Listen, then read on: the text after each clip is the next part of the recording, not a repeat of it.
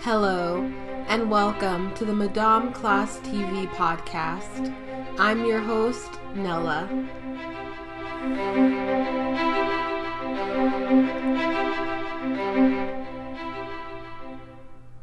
Hi guys, so today we are going to be talking about the book Anna Karenina. This is the first podcast for Madame Class TV, so thank you guys all for listening. Today, basically what we're going to be talking about is a few insights that I gathered from the book, a little bit about Leo Tolstoy's history, and then we're going to get into some vocabulary words because I know that can really trip people up when they're reading. So let's get started. So basically, the first thing I noticed is that there are many different ways to say people's names in this book. We have Stepan, and then, let me try and pronounce this right, Arkadeyevich. So that's one way, or you could say Stiva Oblonsky. And I think Leo Tolstoy does this because he wants to have the characters be perceived in different ways based on the way he says their name or which name he uses for each sentence. So I find that very interesting. I don't know Russian, so I don't know what these words mean in terms of the definition of these words or the background or the class that they're coming from. Maybe one way is a very casual way of saying his name or saying someone's name as opposed to a very formal way of saying someone's name. I'm not sure. I believe Stepan is the formal way and Stiva is the casual way. I believe they mentioned that in the book, but the other ways of saying people's names, I'm not too sure. So that would be something that I would love to get more in depth with and learn more about as we progress in reading Anna Karenina and just learning more about it. So that's just a little insight that I wanted to bring to you guys' attention. So another thing I wanted to talk about was Leo Tolstoy's history. Just a little brief facts. He grew up in Russia in the 1800s. He lived on an estate. His family was well-to-do. They were wealthy.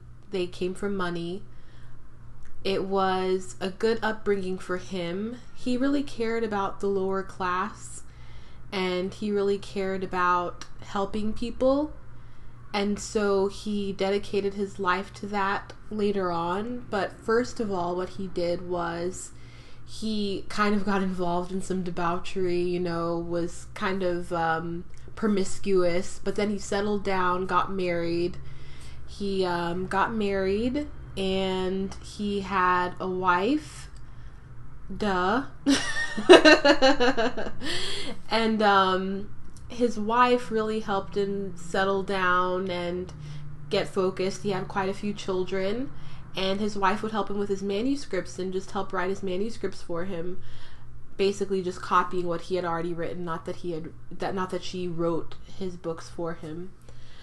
So Anna Karenina was a book that came about during a hard time in Tolstoy's life. As he was writing it, his brother died, and then he kind of spiraled from there. He was in a really rough spot when writing Anna Karenina. He was in I believe, a transformational period in his life in between 2 points. And after he wrote Anna Karenina, he kind of got really involved in basically helping the lower class. He wrote a book for children on how to learn, an educational book, as I believe, not Texas Instruments, McGraw-Hill would, or what's another kind of book? I want to say Princeton books, but I'm not too sure. But just an educational book. Definitely McGraw-Hill, something like that. And then he got involved. He became really religious, and as we know, Leo Tolstoy wrote War and Peace, which is a huge classic. He also wrote Anna Karenina, again, another classic book. Really long books, very, very long books. I downloaded War and Peace one time, and I couldn't believe how many pages it was. And so I kind of, left that on the back burner, but we'll definitely get around to it. I think Leo Tolstoy would be somebody a really good person to dive into for our community here at Madame Class TV, and somebody to really get involved in and learn about, because I think he has such a rich way of writing. There are some things that he writes about, greedily looking at somebody or greedily eating. And I just thought, what an interesting way to say that somebody is, overindulging or, just being very, in your face or obnoxious about something. I thought that was interesting and I liked that. But I think Leo Tolstoy would be somebody to definitely, just dive into. And so basically I'm reading Anna Karenina by Leo Tolstoy. I'm reading the Barnes & Noble Classics version, and the introduction and notes are by Amy Mandelker, and she does a lot with Leo Tolstoy, has done a lot of analysis, and translated by Constance Garnett. So I like the translation of this book. I haven't read any other translations of the book, but so far I'm liking what I'm reading. The original manuscript, of course, was written in Russian. But I really like Amy Mandelker's analysis of everything she does. She has a foreword or an introduction, basically. Let me just pick up the book here and take a little look at this. So there's the world of Leo Tolstoy and Anna Karenina. There is a timeline here. Then there's an introduction, which Amy Mandelker writes. And I like it a lot. I have a few things highlighted in here. And here's what it says. Amy Mandelker is Associate Professor of Comparative Literature at the Graduate Center of the City University of New York. She's the author of Framing Anna Karenina, Tolstoy, The Woman Question, and The Victorian Novel, Ohio State University Press, 1993, and editor of Bakhtin in Context Across the Disciplines. She is co-editor of Approaches to Teaching Anna Karenina, Anthology of Spiritual Autobiography, editor of the Tolstoy Studies Journal. So she is very involved in Anna Karenina as a book and Leo Tolstoy as a writer. So I thought it was a really rich perspective to get before reading this book. So let's get right into it. I want to start at like a climactical point of the book, or part 1 of the book. As you know, we were reading part 1 for this week. And let's just talk about some of the vocabulary words that have, made this book richer and more interesting. Because, as things go by and as times change, you can lose what the author was trying to say or things he was trying to do with his words if you don't know what the things mean, if you don't know what the vocabulary words are. So I really, really wanted to make a podcast about all the things that might trip somebody up when reading the book and that you might pass over, but something that could have been really important. So that's why I think it's really important to know these words, and that's why I took the time to look them up and teach you and help you guys learn. So and help myself learn too, because some of these words I didn't know what they meant as well. So let's go right into it. So, excuse me, you're going to hear a little bit of clicking. All right. So, right in chapter 23, we see the word quadrille. And so that was during the dance scene. I guess you could call it the ball. Kitty danced with many suitors, and this was a dance that was popular in the 18th and 19th century. And as we know, Anna Karenina was written in the 19th century.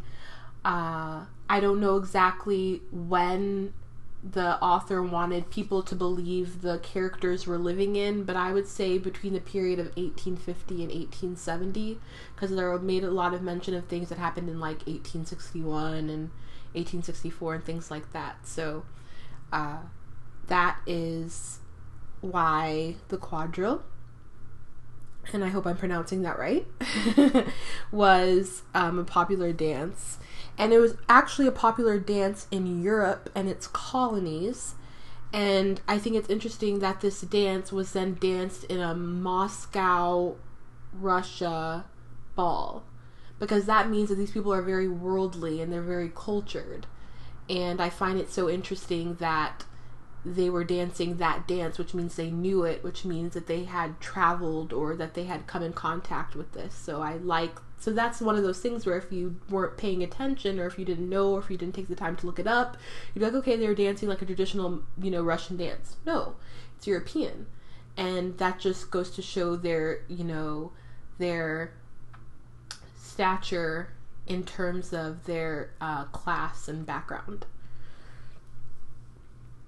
So it's similar to square dancing. I love square dancing. I think it's so much fun. So I think that's why, she probably was having a good time. Well, Kitty was having a good time until she noticed Anna and Vronsky flirting with each other. So that kind of dampened the mood. So, yeah. So then the next dance is called the mazurka. And then this one is a Polish folk dance. So again, just speaks to how cultured and how worldly these people were. They knew dances from Europe, they knew dances from Poland, and they were dancing them, well, I'm sure, and they were dancing them the correct way. So that just says a lot. So then we go into the word sledge, and it is a low sled drawn by animals, typically on snow, ice, or grass. So it is winter in Moscow as we read this book in part 1. They make mention of a lot of the snow. There's mention of a lot of the cold, the wind, the chill. It's icy. I guess we'll figure out later on what that means in terms of romance, because that's what this book is about, love and romance. And we will see basically why the author chose to set it in the wintertime for Anna and Vronsky to fall in love, because authors never do anything on accident. So this is going to be really interesting to see how this plays out and what it means.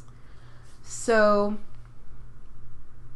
that's what a sledge is, and this is something that Levin used when going to see his brother in the cold, snowy winter of Moscow. So, if you don't know who Levin is, his name is Konstantin Levin, and he is loosely connected to Anna in a way that I explain in my YouTube video about this book. I talk about part 1. I give a little bit of a summary. So if you'd like to know more about what's going on, I'm not going to take too much of the time to discuss it here, but basically Levin is a suitor of Kitty, and Kitty is Anna's sister-in-law's sister. So that's how they're all connected. And Levin is a good guy. He comes from money. Levin is somebody who is, people say, loosely connected to Leo himself. Even his name, Lev, is Levin, which could be short for Leo in a way, people say. So it's a play on his name, and he uses Levin to, Leo Tolstoy uses Levin to share a lot of his views in the book. Because as we go on throughout the book, like I said, he has kind of a religious transformation. he creates books for children, and then he also does translations of the Gospels. He kind of has like a religious awakening, and so that happens towards the end of him writing Anna Karenina. And another thing I wanted to mention was that he had a rough time writing Anna's character. He was writing it, and he was like, you know, this is like an adopted child that you kind of want to give back, you know, or he wanted to make her, you know, a protagonist, not an antagonist. You know, she cheats on her husband, but you know, she still wants the character to be liked and to be lovable, and you want to feel pitiful for her, or you want to pity her, not be mad at her in any way. And I've watched the movie Anna Karenina with I forget her name, but she's a very famous actress. She also was in Pride and Prejudice, the remake that was recent. And I watched that, so I basically know how it all goes down, but you don't feel like she's the antagonist at all. You really do feel sorry for her, you feel bad for her, and you like her. So I think that if the movie is any reflection on the book, then Tolstoy did and accomplished what he set out to do, at least in my perspective. It'd be interesting to hear other people's perspectives as well. So, yeah.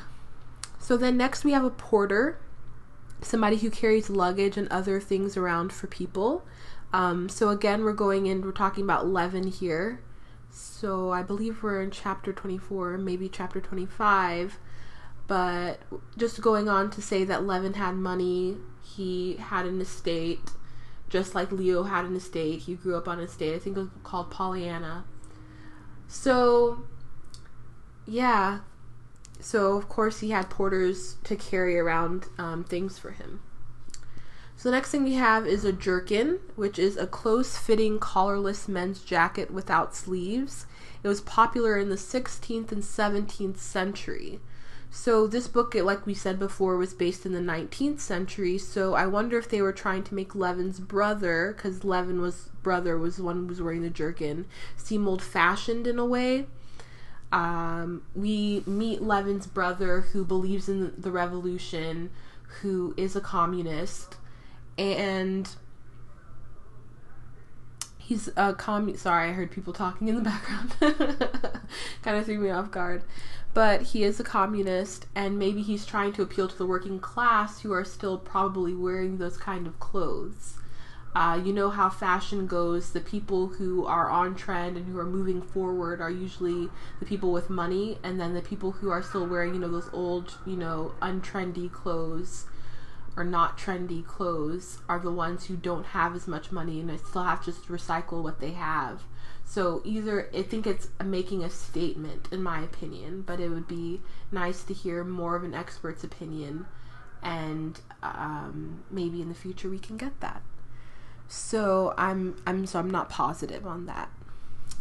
Galoshes. Galoshes are a word that I've heard before many times, but now I finally know what it means. It's a waterproof overshoe, usually made out of rubber. So again, they needed it for the winter in Moscow. So it said that Levin took off his galoshes when he came into his brother's house, Nikolai's house.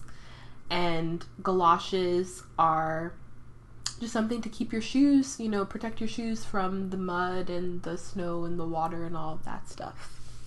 So Kiev is a city now considered to be in the Ukraine. So Russia, quote unquote, at the time was a much larger empire, it seems, than it is now, since now it's part of the Ukraine and it's a separate country. So, we all know the Tsars and how big and powerful they were and how much land they conquered and had. And so Kiev and the Kiev University that I believe Lenin's brother Nikolai met some people was part of Russia at the time, so no need to call it the Ukraine or anything like that. So then we have Bad House, and that's just a brothel, prostitution house. That's where Levin found his girlfriend Maria. So There's that. Beasts of burden, a phrase commonly used, but a beast of burden is an animal that carries or pushes heavy loads, so animals such as camels, mules, or donkeys. And in this book, it was used as a synonym for the poor in Russia, who Levin's brother called beasts of burden. So, a lot happened before the revolution, and I think we all know that before revolutions happen, a lot of things, there's a lot of tension before an uprising, basically. So if these people were poor and they were hurting and they were beasts of burden, carrying heavy loads, physical or metaphorically, there's going to be an uprising, which, as we did see, did happen with the Soviet Union Communist Party taking power. So, yeah. Counting house, it's where a business manages its operations or accounting, so that was mentioned in the book. Saddle horse, a horse bred and trained for riding. So Levin was rich enough to have his own horses that he grew up with. He was talking about how this horse that was, I believe, driving him around used to be his saddle horse when he was growing up. So that just goes to show, where his position in society. A setter bitch. Sorry, I hate saying that word, but I hate saying it like that. But it's, we all know that technically bitch means female dog. And a setter bitch is a female dog used to hunt small game, and Levin had one of these. A stag is a male deer, so that was mentioned and that comes up as well. A bailiff, so I usually think of a bailiff, on Judge Judy or on Judge Joe Mathis, who hears the cases and brings them in, kind of like a person of the court, a security person of the court. But here, a bailiff is something else. This is a farm bailiff, and it says farm bailiffs exist on estates. The farm bailiff is employed by the property owner, and his managerial duties can include collecting rent, taxes, and supervising both farm operations and laborers. So this bailiff told Levin something he didn't want to hear about one of his inventions for drying buckwheat. He told him that they scorch the wheat. So as we see, Levin is kind of like an inventor, and he was a little bit disappointed to hear what the bailiff had to say, but the bailiff was kind of like, I told you so. In that sense, you pick up on that when you're reading it. Snowdrift is a snow heap that has been piled up by the wind. So it must have been really cold that year. They must have gotten a lot of snow because it was piling up just based on the wind. Because nowadays we have these huge plows, machines that just pull big piles of snow. I live in a colder state, and you see all the snow piled up, but I don't usually think of it as snowdrift. I'm like, okay, well, somebody must have moved and pushed that there. So in order for that to be happening, they must have gotten a lot of snow that year. Piebald means having irregular patches of two colors, typically black and white, on an animal. And so Levin was taking a look at some of his animals and noticed this on one of them. A haunch is the buttock and the thigh together, like mentioned together, again referring to Levin looking at his animals. The drawing room. So when I first read the definition of a drawing room, I was like, oh, a living room. But it's not. It's different. So a drawing room is a room in a large private house which guests can be received and entertained. And it's derived from the 16th century withdrawing room, which makes sense. Like you withdraw your guests to this area. The difference between a drawing room and a living room, so here we go, is that the drawing room is more formal and for guests, whereas the living room is homier and for family members mainly. The drawing room is usually found by the entrance of the home, so people don't have to walk through people's homes and, kind of be impolite in doing so. So it's just right there. They can be entertained in that area. And the living room is usually situated in the middle of a house. And again, it's for the family members. So that's the difference between a drawing room and a family room. So there you go. A cambric handkerchief. Cambric is one of the finest and densest pieces of cloth. It comes from the French commune or district of Cabray. I hope I'm pronouncing that right. It looks like Cambrai or Cambrai, but when I clicked on it to hear the pronunciation, it was Cabray. So Anna had a bunch of these handkerchiefs made of one of the finest and densest pieces of cloth, and which just speaks to her wealth and her place in society again. So we're dealing with people who really are high up there, but I think it's interesting because they're dealing with problems that everybody deals with. So on one end, Tolstoy's talking about their wealth and, you know, stature in society, but at the other end, they're dealing with love, and, you know, Levin's dealing with being rejected, and Anna's dealing with, you know, infatuation and lust, and, you know, and I believe Amy Mandelker talks about this, how, you know, the passion isn't a passion of lust, really. It's not there yet. It's a passion between Vronsky and Anna that's more, they're falling in love with each other's personalities, and they like the way they act and who they are, not like I'm just attracted to you physically and, you know, what you could do for me in a physical sense, but more so about a deeper connection that they're attracted to with each other. It says once that, like, Vronsky is attracted to her gray eyes, you know. That's not something that usually people are attracted to. I don't think so. Yeah. They're dealing with everyday situations, you know. This could happen to anybody, but they're just higher up they were during their time. So deft is neatly skillful and quick in one's movements. So neatly skillful and quick in one's movements. And Anna had hands like these. They said Tolstoy said she was going through her purse deftly, or her bag. So this just kind of speaks to Anna's character. And there's so many different ways that each character looks at Anna, but it's the overarching theme is that they are awestruck by her, they're impressed by her, they are in love with her, children love her, Kitty loved her, you know, in this way that you would love like a big sister or a role model. Vronsky is obviously attracted to her. Her husband, Karenin, is, you know, loves her in his own way. Everybody just finds her. Dolly is very, you know, attracted to her in a way, again, that you would love a sister or a role model. So that's the overarching theme of Anna, is that she's really likable, and she's just somebody that people gravitate towards. And I think that's really interesting. So paper knife. So apparently books needed to be cut in order to be read sometimes back then. So Anna was reading an English novel, and she needed one of these knives to read it. Baronetcy is the holder of a baronetcy, a hereditary title awarded by the British Crown. So in the book Anna was reading, one of these men had a baronetcy, and they talk about the book. Tolstoy says in the book that, you know, she wanted to be part of the action. She didn't really want to be reading about it, but she was anyway.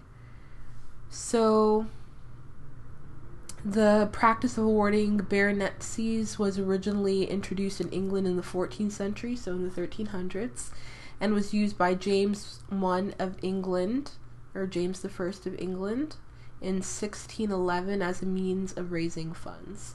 So, you know, you have your barons, you have your lords, you have your, you know, people with different titles, but in a way, they're just managing things for the king or the ruler. So that happened a lot, you know, back in those times. So lee, L-E-E, the side of something sheltered from the wind. So Anna was in the part of the carriage where there was a lull in the heavy wind. So again, we talked about the snowdrift, and we talked about the heavy winds, and we talked about the cold and the fact that it's winter. So I just find it so interesting that he chose to start off a romantic relationship in the winter. You know, is it foreshadowing maybe that it's all gonna die? Because winter is when usually things die and end, and, you know, the breakup, or the almost breakup of marriage between Stiva and Dolly, I think it's a really interesting place to start a love story. Usually you think of summer or spring when everything's blooming. So I just find that really interesting. Muff. A tube made of fur or other warm material into which the hands are placed for warmth. I've seen these before. They're like, think of it as a sock with one of the ends cut off and then covered in fur, and you stick your hands one in the other side, and it just looks so classy, and I love it. So that's something that Anna had, and again, it just speaks to her wealth. Assiduously means with great care and perseverance. So this is how Anna said enough to Vronsky, asking him to stop making advances towards her. And I like that word, assiduously, just with great care and perseverance. So she was Anna tried very hard to get Vronsky to just stop making advances towards her. She even left Moscow early so that way she wouldn't have to run into him anymore, but then he followed her. She tried really, really hard, and you have to at least give her credit for that. So, indubitable, cannot be doubted. So Vronsky believed without a doubt that he had the right to love Anna. So, interesting. Very interesting. Kind of shows his confidence, maybe cockiness, pride.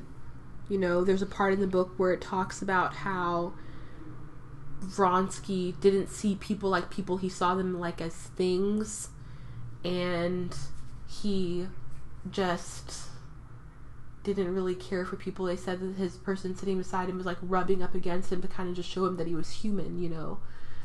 Maybe he was doing it unconsciously, who knows, the other person, but I don't know if you call that confidence or uncaringness or not coldness, but just lack of feeling, just being really self-absorbed and narcissistic. So, scythe, a tool used for cutting crops such as grass or wheat, with a long curved blade at the end of a long pole attached to which are one or two short handles. So I believe there is a scythe on the communist Russian flag. I believe that's what it is. Just representing the people who are doing that manual labor, cutting wheat and everything like that, kind of like the emancipation of that and the care of those workers. So, yeah. Samovar, or a self-boiler, is like a teapot, and the way this was referred to, it was for about somebody's personality, which means in the notes that Amy Mandelkorb provides, means that they had a fussy or bubbly personality. So just think of like a teapot or like a pot of water boiling and bubbling. I believe that's what a samovar did. And if you just Google samovar, you'll see the prettiest pots. They're very pretty, very elegant. So I would recommend you look them up because I really love the way they look. So I love you. Never mind, I'm not going to do that. But I think you guys know where I'm going with that one. But I'm not trying to get in trouble on my podcast. I'm not endorsing anything. All right. Coteries, a small group of people with shared interest or taste, especially one that is exclusive of other people. So basically a clique. So we all know what a clique means. If not, it's just, like exclusive group. They give the appearance that they are hard to be penetrated. It's difficult to get in that group. You can't just be a part of them. You have to have a little something special or a little bit of what they're looking for. They're just exclusive for the sake of being exclusive, so that way they can appear to be exclusive. So that's what a coteries was, and referring to cliques or the coteries in St. Petersburg that one of Anna's friends was a part of, which makes sense for people of her class to be a part of things like that. So then next we have belle-sœur, which means sister-in-law, and I think that's French. And Anna was referring to her sister-in-law, Dolly. So sometimes you'll see people, like, in the book, you know, mention something in French, and then they'll kind of say it in Italian. So again, just speaking to their class, you know, they had a lot of class. They knew different languages. They knew about different dance styles. They were just very worldly.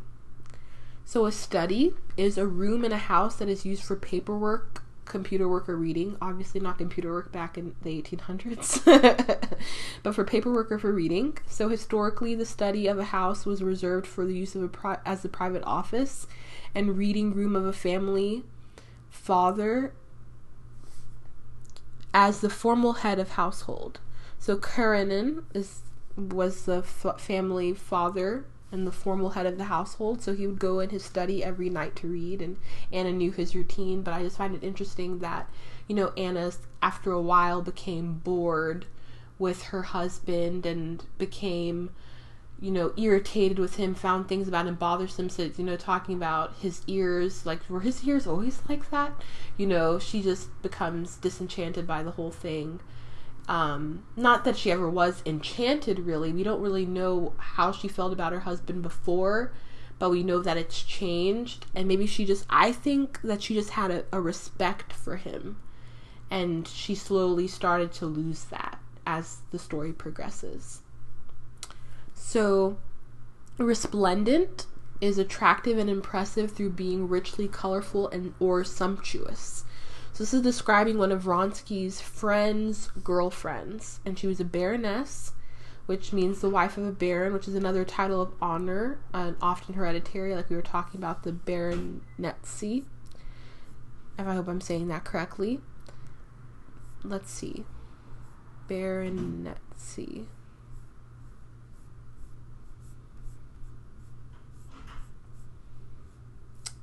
Maybe next time I'll put these in alphabetical order, hey? But I think I'm saying that right. So, another title. You know, they're talking about the social upper class, everybody moving around in the same circles, you know, things of that nature. So, prattle, foolish or inconsequential talk. When referring to listening to Vronsky's friends talk, this is how it was mentioned in the book.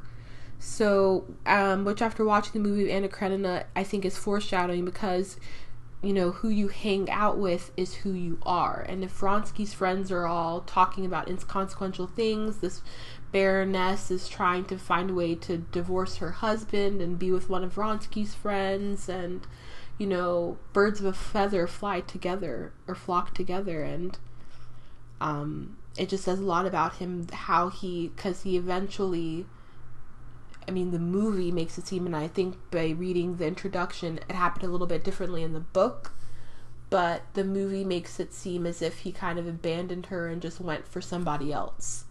And so, fickle. And I think that was the word I was looking for before when I was talking about Vronsky, is that he was very fickle. When I was talking about how he just saw people as things and as objects, that was the word that I was looking for. And so the last word we have is a souse or sauce. Not sure how to say it exactly. It would be wonderful to get an expert on the subject in here to kind of, you know, talk me through these things. But we're all just doing the best that we can, and I hope this has helped you. But souse means to it sounds like douse to me. So souse, to soak in or drench with liquid. So very close to the word douse, which means practically the same thing. So one of Vronsky's friends was washing his neck in a water basin and was sousing water on himself. So, so I hope this has helped you. This book is very rich. It's very detailed. It's all about human nature. Even the beginning of it, when talking about Stepan or Stiva, you know, how he was good-natured and how he just, you know, went about his business. Yeah, he cheated on his wife, but, you know, he still cared about her and didn't want to see her hurt. You know, he knows how to, character development is just so well done. You feel like you could almost picture these characters. You can see what their face looks like. You can see what they're interested in. You can see what they would do in certain situations. You just kind of get them, and you get them fast because he's so good at describing them. So I hope you guys are having as much fun and fulfillment from reading this book as I am. And So until next time, you guys, stay classy.